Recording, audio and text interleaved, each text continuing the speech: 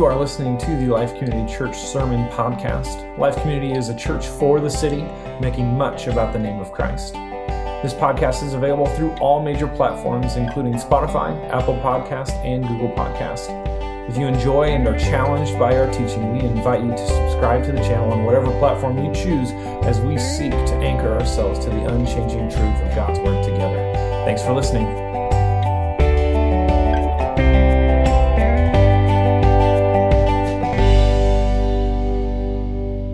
Welcome to Life Church. Hopefully that was a moving time. It was a fantastic time of worship. You know, it's interesting. I'm putting together this message, and I didn't get together with Steve ahead of time. I didn't get together with Caleb ahead of time. But these songs, the words in these songs were perfect. They lead right into the message I'm bringing today. So before we start that, welcome to Life. If you're a first-timer or it's one of your first few times, we kind of go through this saying every time so you kind of know who we are. We are a city for the church. We're a church for the city. And being that for our city, we strive to accomplish that in four very specific values we hold. First of all, we love everyone always. We give more than it makes sense. We chase after the likeness of Christ in every area of our lives. We want to look like Jesus. And finally, we anchor all of that in the unchanging truth of what God's Word tells us.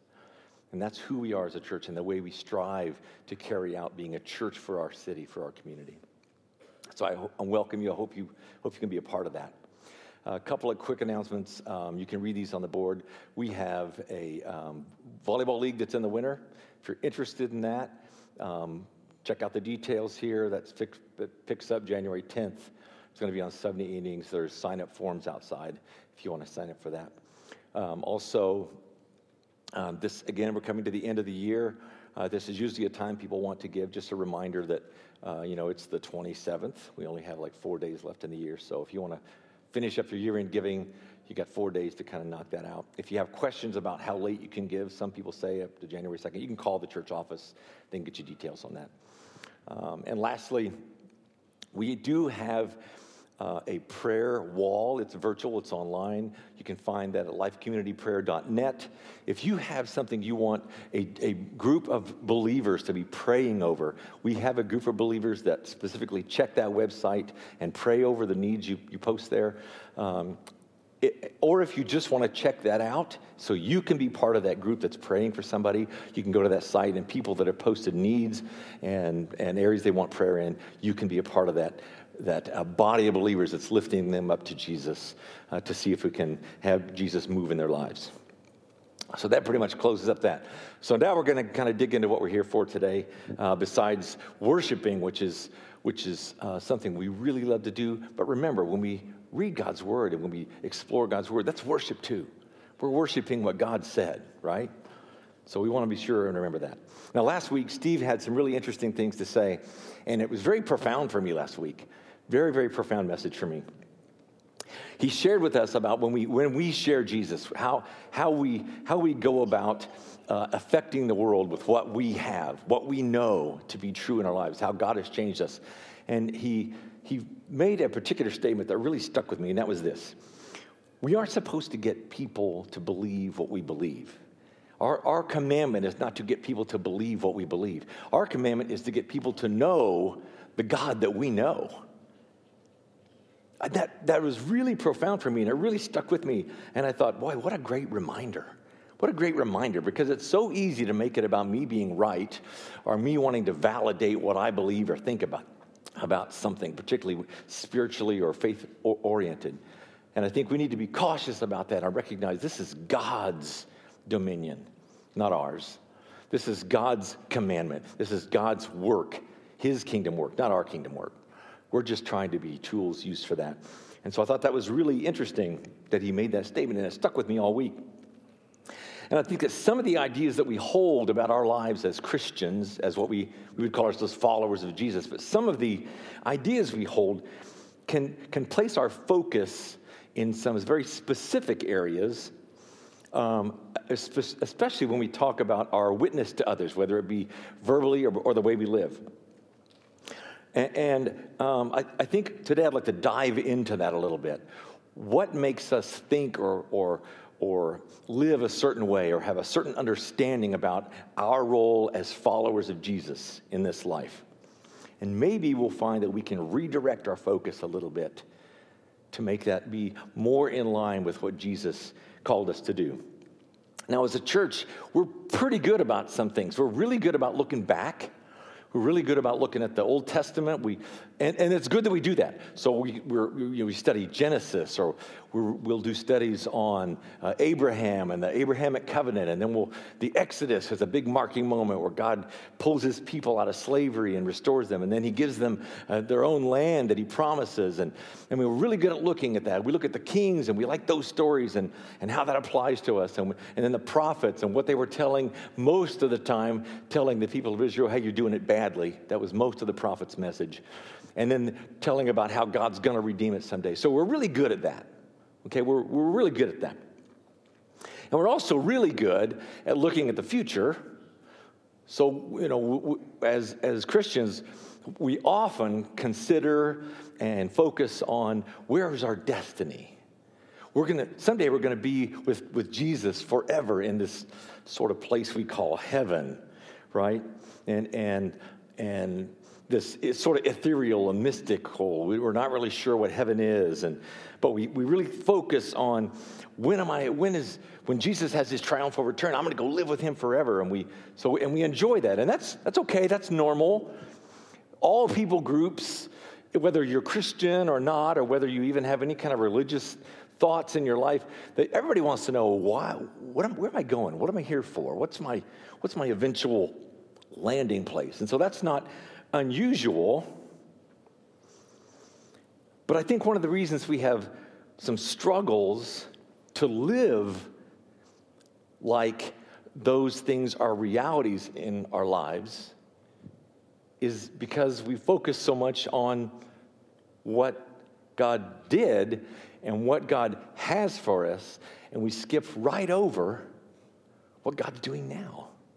We skip right over living now as followers of Jesus. And I think what that does is it makes us look a little weak in our life as far as bending what we say and what we do, and bending our priorities in life to fit the realities of what happened in the past and the realities of what God has for us.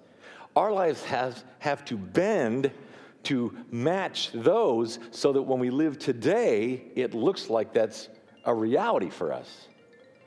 Not just a nice story from the past or a nice story for the future. One of my phone's making noise here. I'm sorry. My iPad's singing to me. I didn't know it could do that. Do I have a silence button on this? I think I do. I'm really a tech-savvy guy, but I don't see I'll just turn it down all the way. There. So I'm going to spend some time looking at that today. What does it mean to live now? What does it mean when we're living now for Jesus? What is life supposed to look like between the time that Jesus lived, the Old Testament, and the time that Jesus lived?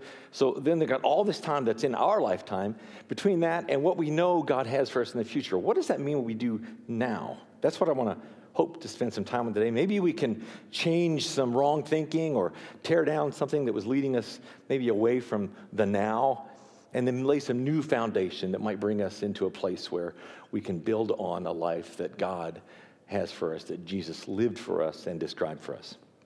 Now, I remember when I first became a Christian, I was pretty young, but I was primarily concerned with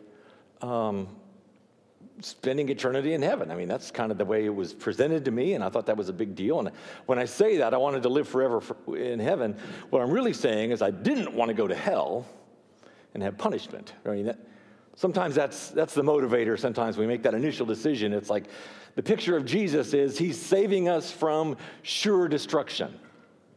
And I know that was where I really was focusing. And I'm not saying that's wrong, because that's a valid concern. But it leaves out so much of the story of Jesus. To just say, oh, I get a free ticket to heaven because Jesus took care of what my life problem, my personal infection of sin that we're all born with. Jesus could take care of that. He's the remedy. And to say, okay, now I'm in, is just too simple of an idea. And that's not what Jesus talked about at all. It's not some mystical place. And I think this is fairly common, particularly in the Western world, in America, North America, modern church, the last 75 or 100 years. This is kind of the approach we use. I remember even after I was a Christian, in the last 10 or 15 years, I'll be approached by someone in a restaurant or somebody on the street who will come up to me, and they're doing what we call evangelizing, or they're going out there sharing Jesus or whatever. And the first thing they ask is, if you die tonight, you know where you're going to spend eternity?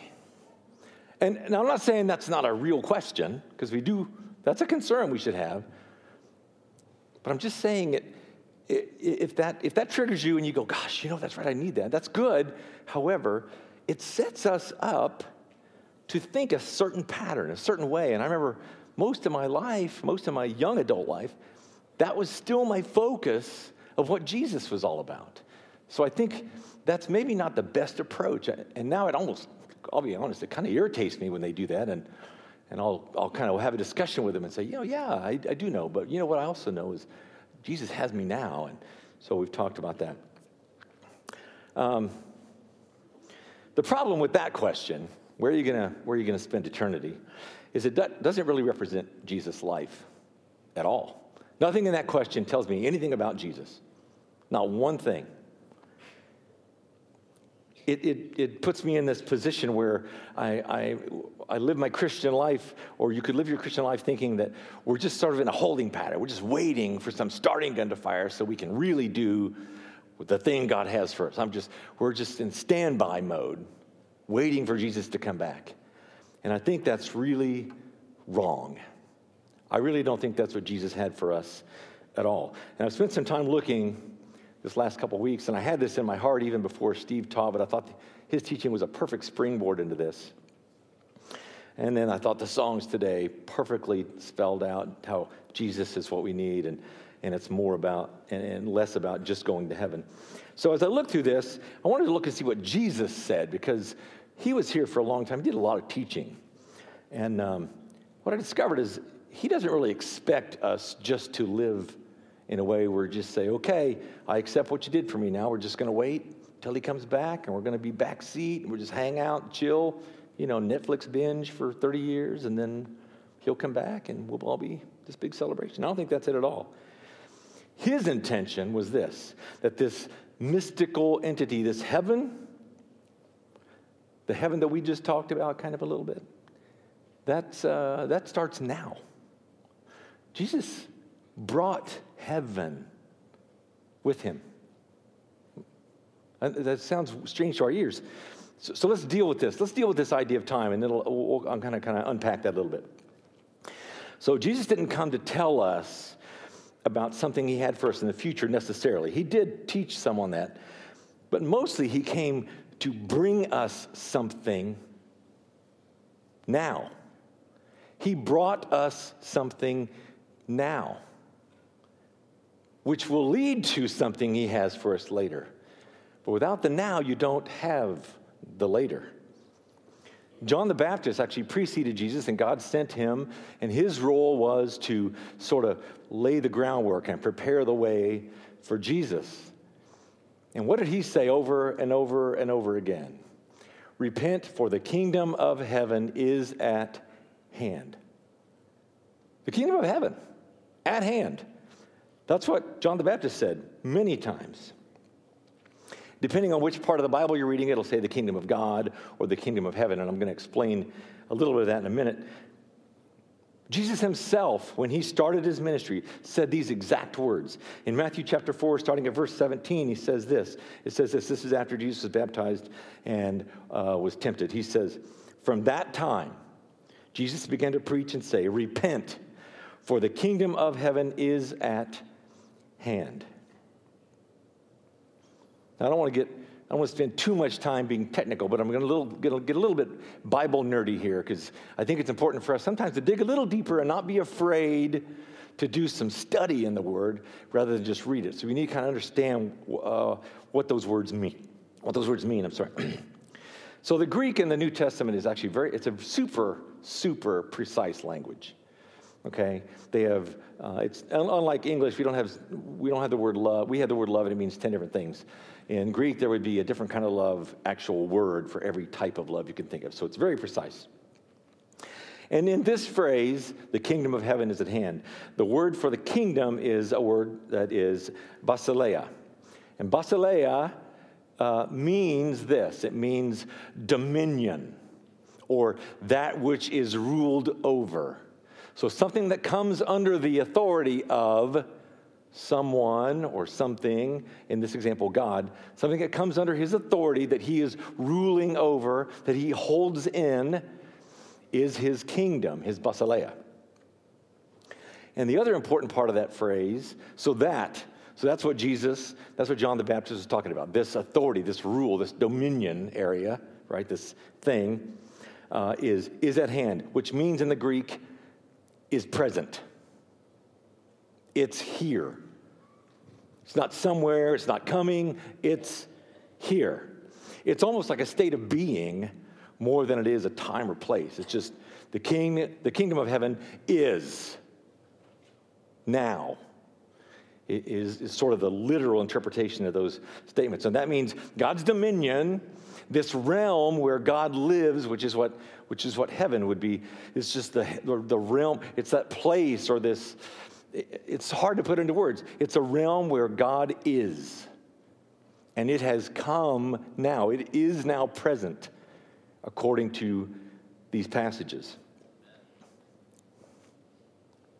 Now, I just want one more technical thing. This is the last schoolroom thing we're going to do, and then we'll get back to the rest of the message. But when you read kingdom of God and kingdom of heaven, those are interchangeable. In the Greek, they really meant the same thing. If you actually look at the passages, in Matthew, it always says kingdom of heaven. In Mark, Luke, and John, it always says kingdom of God, even if they're talking about the same events. So those are the same thing, which is interesting because that means heaven is where God is. Kingdom of God is the kingdom of heaven because heaven is God's realm.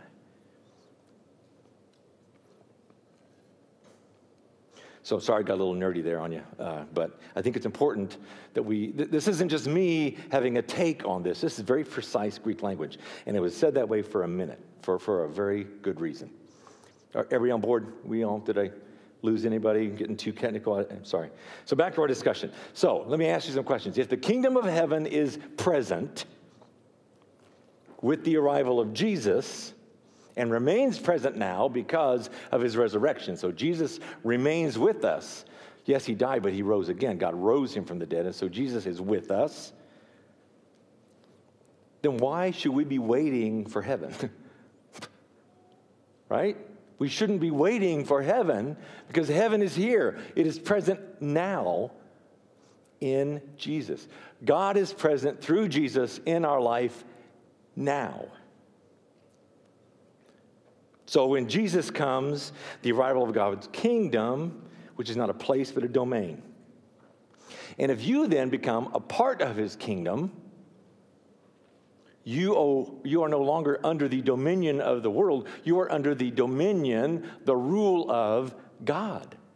Through Jesus, you are under the dominion of God. This is the way it's supposed to be. So how does that play out? What is that like in your life? What does that mean? You go, okay, God's going to rule and have dominion over me. How should my life change based on that reality? And I believe Jesus defined that in a very short, quick, and concise way in John chapter 10. Jesus was teaching the parable of the Good Shepherd, and he likens himself to a shepherd over a flock. And that flock is his flock, because that was the way it was in those days. A shepherd would be with his flock day and night. They would know him like a friend almost. They would literally know each other. He would hear a sheep bleat a particular thing, and he would know it was one of his sheep. If he heard the neighboring flock's sheep cry out in some way, he would recognize, well, that's not mine. Conversely, or the same way, the sheep, when they hear someone talking, if it's the voice of their shepherd, they knew. And they were comforted and they were safe. Okay, this is my guy. If the neighboring shepherd on the field over cries out to his sheep, my sheep, this flock, doesn't recognize that. And Jesus talks about thieves and robbers that try to break into the flock and call the sheep away. And it says those sheep won't know that voice because they know the shepherd's voice. So he's describing those that would follow him. He also says he is the door, or like the gate to the pasture. He says, if you're a part of my flock, you come through me, the door, and I'll give you green pasture. So we're going to read that passage as he describes himself. This starts in verse 7 of John 10, and we're going to read from 7 through 10. So Jesus said to them again, he was teaching his disciples, "Truly, truly, I say to you, I'm the door of the sheep. All who came before me are thieves and robbers, but the sheep did not hear them. I'm the door. If anyone enters through me, he will be saved and will go in and out and find pasture. The thief comes only to steal and kill and destroy. I came that they may have life and have it abundantly." That's profound. That has always been like ridiculously profound when I read that. That we're supposed to have, Jesus came and he's going to give us life first, and then not just life, not just a pitiful existence, but abundant life.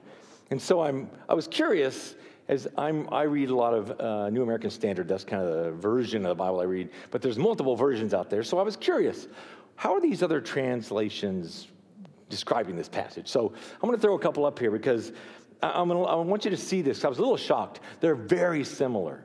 There's not a lot of question about what God was saying through his word here, the words of Jesus. The ESV says this: "I came that they might have life and have it abundantly." So that's almost identical. Bible and Basic English: "I came so that they may have life and have it in greater measure." NIV: "I came that they may have life and have it to the full." Living Bible: "My purpose is to give life in all its fullness." New Living: "My purpose is to give them a rich and satisfying life."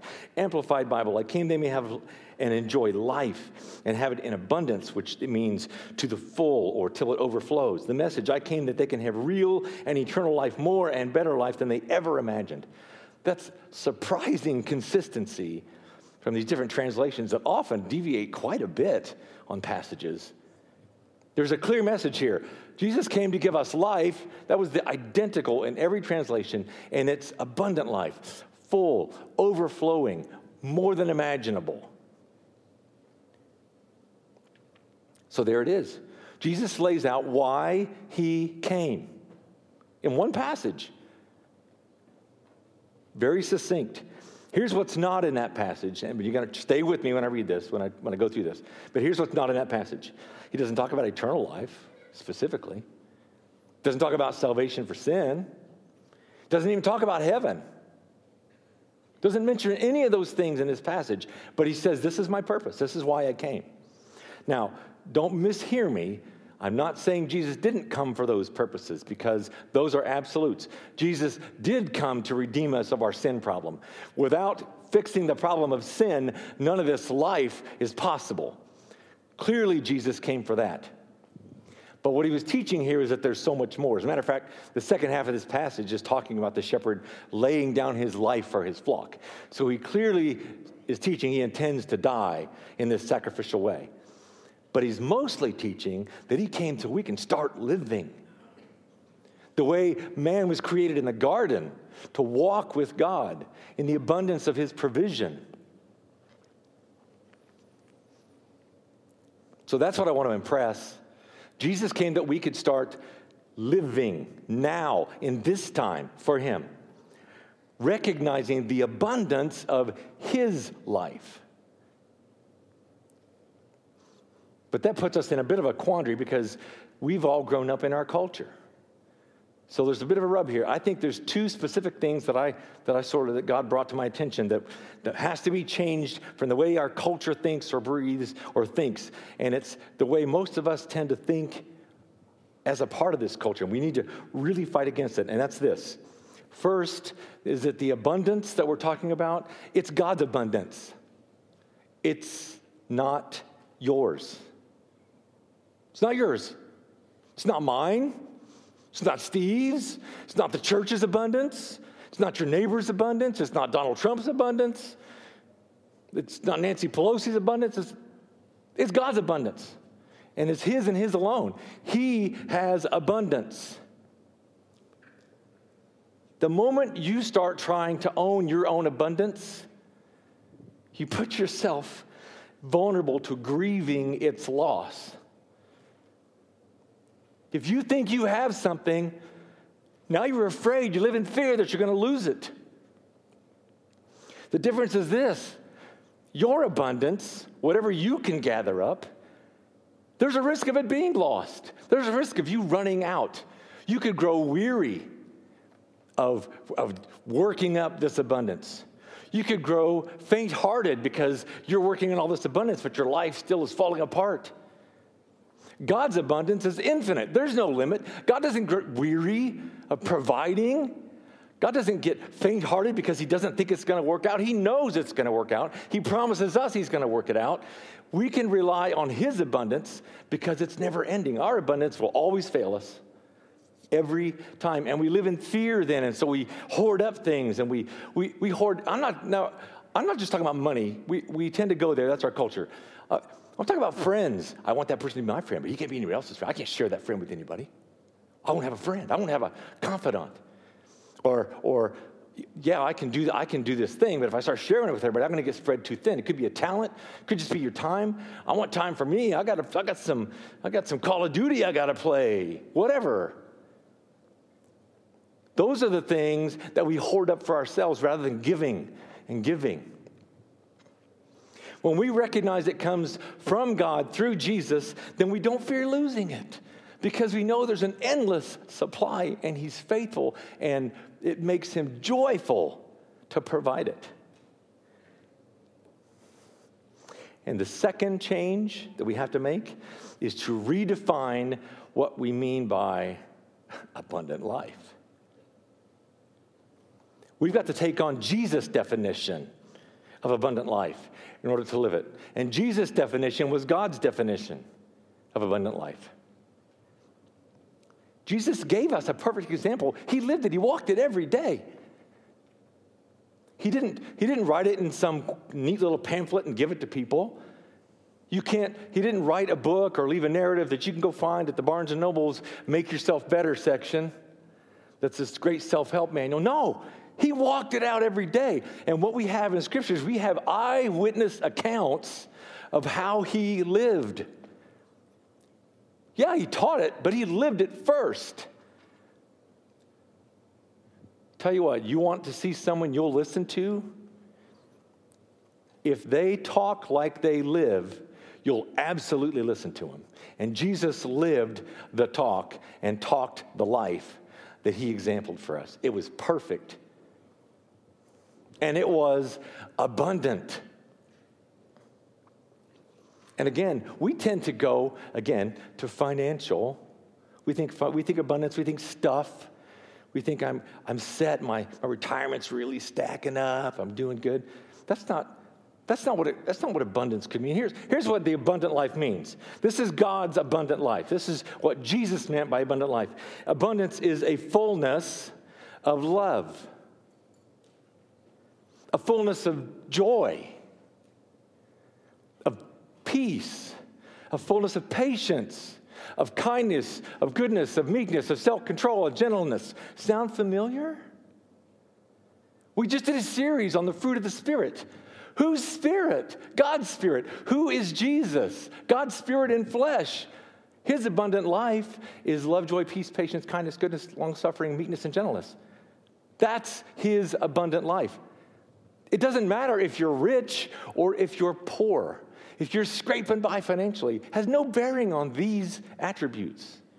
This fruit is not affected by your worldly circumstances. It doesn't matter if you're healthy or you're sick. If you've struggled with sickness or disease your entire life, it has no bearing on God's fruit in your life. None.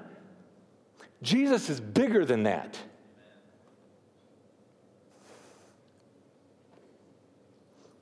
And Quite frankly, the first and the greatest of these fruit is love. What did Jesus say the greatest commandment was? Remember, it was a two-parter, right? Love God and love others. Love God with all your heart, mind, soul, and strength. Love your neighbor as yourself. And that's a whole other teaching. We could do a series on that. But love others, or love God first, love others. And he said everything else, everything else is included in that. So I would submit to you, if you don't have a fullness and abundance of love, you can't have a fullness and abundance of joy, peace, patience, kindness, long-suffering, goodness, gentleness, meekness. You can't. If you don't have love first, these others will not follow. But the flip side of that is if you have an abundance of love, all these things, they just flow out of the Spirit, man. If you have an abundance of love, you'll have full joy, full peace, patience, kindness, goodness, long-suffering. You can't escape it. Jesus' life was exemplified by one of the phrases, that phrase that I started this message with last week. Jesus didn't walk around convincing people and trying to convince people to believe what he believed. He walked around pleading for people to know the God he knew, and incidentally, the God he was. Even when he was pressed, when he would speak about this abundant life and they would push back on him, the Pharisees or the Sadducees or any non-believer, they would press on him, and Jesus, the man, would always deflect, not take any credit. He would deflect and say, no, that's my Father. I'm not doing that. God's doing that. And then he even said, I only say what my Father says. I only do what my Father does. It's not of me. Jesus, the man, was confessing, it's not my abundance. It's the Father's. And then he said emphatically in John 10:10 that he wanted us to have it also. That we might have life and have it abundantly in the way he gives. Not waiting for the future starting gun so we can all have a party in heaven. But that's going to happen. But that's not what Jesus was teaching about living now as followers of him. I would say this: if we become intimate enough with God's word, really intimate, know it, read it, study it, memorize it, and then pray and reach out to God and really strive to know him, and we become sensitive to hear his voice. The Holy Spirit will bring things to your mind. I'm not saying you'll always hear it, but you could. He spoke through the burning bush to Moses. He just didn't get a thing in his head. He said he heard the voice. So, but if you get tuned in, dialed in enough to listen, the abundance in your life will explode. Now, we've mentioned time several times this morning, and look, 2020 has become a joke, right? I mean, there's never been a meme, so many memes about a particular year as there has been. Everything's laughable, and it's been a mess, there's no doubt. But I got news for you. 2021 doesn't promise anything better. We have no idea what 2021 brings. But I know this: if we live an abundant life, people in 2021, they'll see that abundant life, and they will be drawn to see a God that's glorified and beautiful, and a God they desperately need. Because right now, our world, at a fever pitch, 24 hours a day, is screaming at you that you need to somehow just generate some more abundance. Somehow you can just self-effort yourself into this abundant life. And I'm just telling you now, you will fail. Only God's abundance is everlasting and permanent and sustaining for us. Here's the good news. The abundant life offered to you through Jesus is free. It doesn't cost you anything. It's a free gift. Now, by saying not cost you anything, I mean there's no preparation you have to make. See, God knew, Jesus knew when he died, when he went to the cross willingly, he knew whoever is in this room, he knew every one of you. He knew who you'd be. He knew what your life circumstance would be. He knew where you're at, how either bad or good it's gone. And yet, he was still willing to die. He knew you wouldn't have it all right, but he was still willing to die. This is a guy, this is our Lord. This is the one that sat at a table the night before he was killed in the most horrific way. He sat at a table and he broke bread with and loved on the individual he knew was going to betray him to that very death. He will do the exact same thing for you. Doesn't matter how much you betrayed him. And when you surrender, he takes on the heavy lifting. And it's possible right now, today, for you to have that. You just have to give up. You have to let him. You know, if you just agree with him that he is your hope, he is your abundance, he is your Savior, he can fix the sin problem and then give you a life that's worth living. If you agree with him on that, he'll do it. And he'll do the work of cleaning up your mess. Or he'll strengthen you to be partnered in that. But it's his strength. It won't fall apart. It won't fall short. And it starts now in this life. So we don't have to wait for God's kingdom. It's already come. So we're going to sing a song in just a minute. So I want to invite people to come down and pray if you feel led to do so. If there's something in your heart, you're like, man, I never thought of it that way. Maybe you don't know about Jesus and his abundant life. But maybe something God did today and you said, man, I could use that. It's clear to me now that's the way to live. Don't fight it. All you have to do is tell him, yes, Lord, I'll make that trade. I'll swap out this life that I've been fighting for and scraping for the one that you say you can give. Now, I'm not promising wealth. I'm not promising health. I'm not promising easy street, but I'm promising that the strength in that, the abundance of love, joy, peace, patience will be there. You just chase after him and he'll do the rest. And if it's a little confusing, that's okay. We always make this space available. You can come down and pray. Now, there's nothing magical about getting up, coming and praying. I know, and we're not trying to push that, but I'm telling you from personal experience, if you're stirred in your heart and you feel like, man, Lord, you're doing something here, moving your physical body, taking charge and submitting to that sense that God is with you, it strengthens your faith. It gives you an added step. If you'll step out, come down and pray. I'm just telling you, God can work through your teeny movement of faith. It puts action to what your heart and mind are saying. So I encourage you to come down. Maybe that's you that don't know Jesus. Maybe it's you that have known for a long time. But you know what? You've slowly decided you're going to do your own abundant generation. I can self-effort my way into this. And Jesus is there if I need him. And what you find is it just makes you fearful because you could lose it. I invite you to come too. So as we sing this song, consider this. Consider it. Come and pray.